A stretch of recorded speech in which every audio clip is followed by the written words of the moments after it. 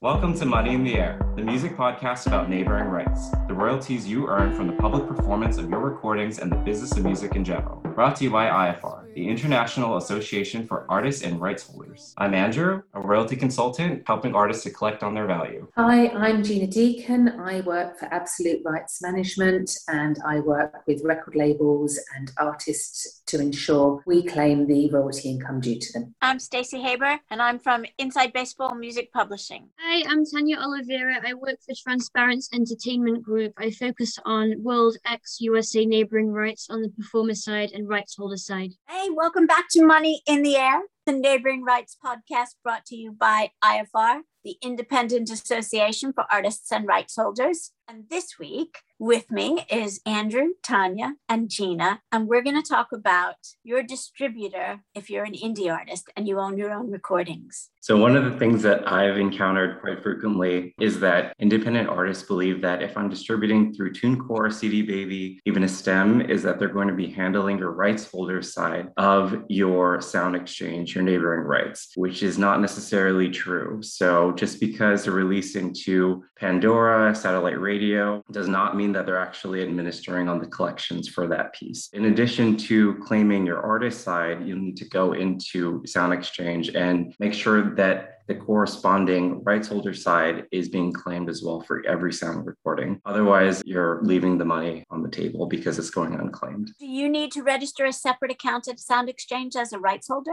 No. So within the registration process, you would select yourself as a rights holder and as an artist registration. So it's all happening within one singular payee, but you'll have two separate registrants. So one for the performer as your featured artist, and then the second for yourself as a rights holder. And you'll get a separate ID number for each side? It's one registration, but one payee. They do separate the two accounts, so your rights holder and your performer. Gina, is it the same in the UK? The company that I work with is a distribution company. So we register the repertoire for the majority of our labels at Absolute. We would register for them as the rights holder, and at the same time we would also register the performer claims as well, providing we have the performer details. If we don't know the performer details, then the onus is always on the performer and the artist to claim their share, but wherever possible we will enter their details. But it's very much, you have to register the recording. You're registering it on behalf of the rights holder. You don't own the rights, you never own the rights to it. You're just registering it as an exclusive licensee on their behalf. That one account, and then the performers have their own accounts to claim their own share of the repertoire. Okay, Tanya, I have two questions for you. One is, what about the rest of the world? And the second one is,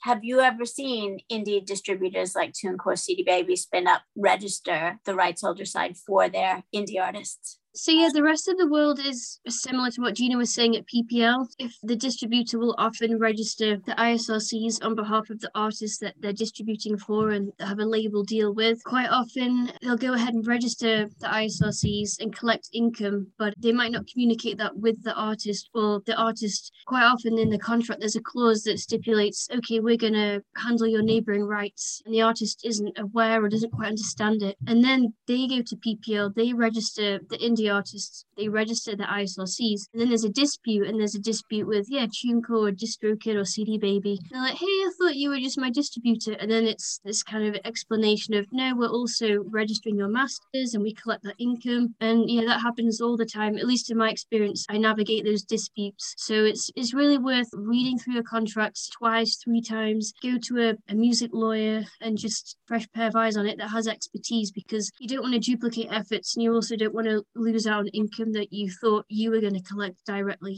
And the phrase in the contract to look out for can be one of many. It could be related rights, public performance royalty, neighboring rights, equitable remuneration. Yeah, having a music lawyer even before something like TuneCore, DistroKid, Spin Up is a good idea to have them look it over. Or if you already have a neighboring rights rep, have them look it over before you pick a distributor. That's a great point. And yeah, thanks for clarifying the different synonyms that all mean the same thing, like related rights. Thanks for clarifying all the different terms, because yeah, if you're clued up on neighboring rights, if you see a clause 8B related rights, you might think, yeah, sure, cool, yeah, collect that. Do you have any idea what percentage they take when the indie distributor does it? As far as I'm aware, they collect all of the rights holder income for the term. It can vary, but they'll keep it. They collect it, they keep it. And if it's a certain type of label deal where they've given you an advance, how they recoup some of the advance. Of course, as you can appreciate, every deal is different. Quite often clients will come to me and be like, here's my contract. Before I sign it, please, can you give me your advice? And then I'm like, oh, okay, so yeah, your distributor is going to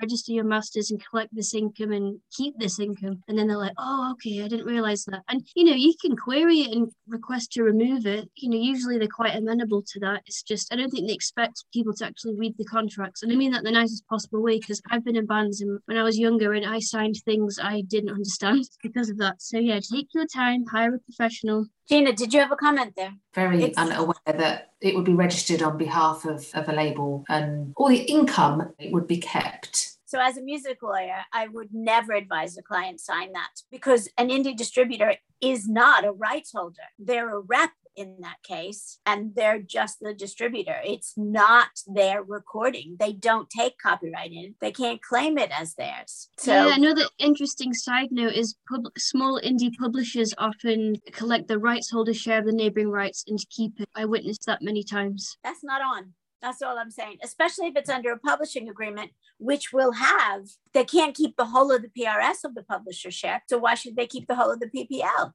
Yeah, I've experienced that where there'll be disputes with what I think is a publisher. They are a publisher, they're known as a publisher. I won't name names, and then they'll admit, oh, we didn't know what we were doing. And I don't know if that's an excuse or if they're just trying to pull the wool over our eyes. But yeah, that happens a lot too. But I mean, that's exactly how IFR was formed, because people don't know what they're doing, and we're educating the world, including the professionals, on how to deal with their professionalism. Did they take your advice when you confronted them and say, this is how you do it? This is what's fair and equitable? Yeah, what happens with the publisher that was acting as the neighbouring rights rep, they withdrew the claims. And then, yeah, with the artists that hadn't signed yet with the distributor, they requested to opt out of that clause or remove the clause, and there were no issues. And then they could register the masters themselves or appoint a rep. I don't have a problem with somebody who says, oh, good, I didn't know that. I've learned. Here, let's make it right. Cool. Just to clarify, if an artist wants their repertoire registered, it can be registered by these distributors with a clause to not claim the income, or is it all or nothing? Yeah, that's a good question, and I'm not sure of the answer, but I assume there is an option where they register it, they take a percentage, but the majority of the royalty goes to the artist. Yeah, I imagine there's that option. Because the other thing to look out for is if they extract it and remove it from the agreement, then the onus is back on the artist to ensure that the recordings are registered. So, which is obviously the main important part of this, that the recording has to be registered. It's just who collects the income at the end of the day. For any professional organization, publisher, label, distributor that wants to learn more about it, please contact us. We have educational programs that you can present within your company. We can come and teach your company. We can have a one-on-one with you and help you understand the rights. So it might save you from being in the position of being told, hey, you did something really bad, and then you having to withdraw and fix and then account. And let us help you. Let us teach you if you're not sure. That's what we're here for. That's exactly what IFR does. Cool. Just, read your contracts. Yeah.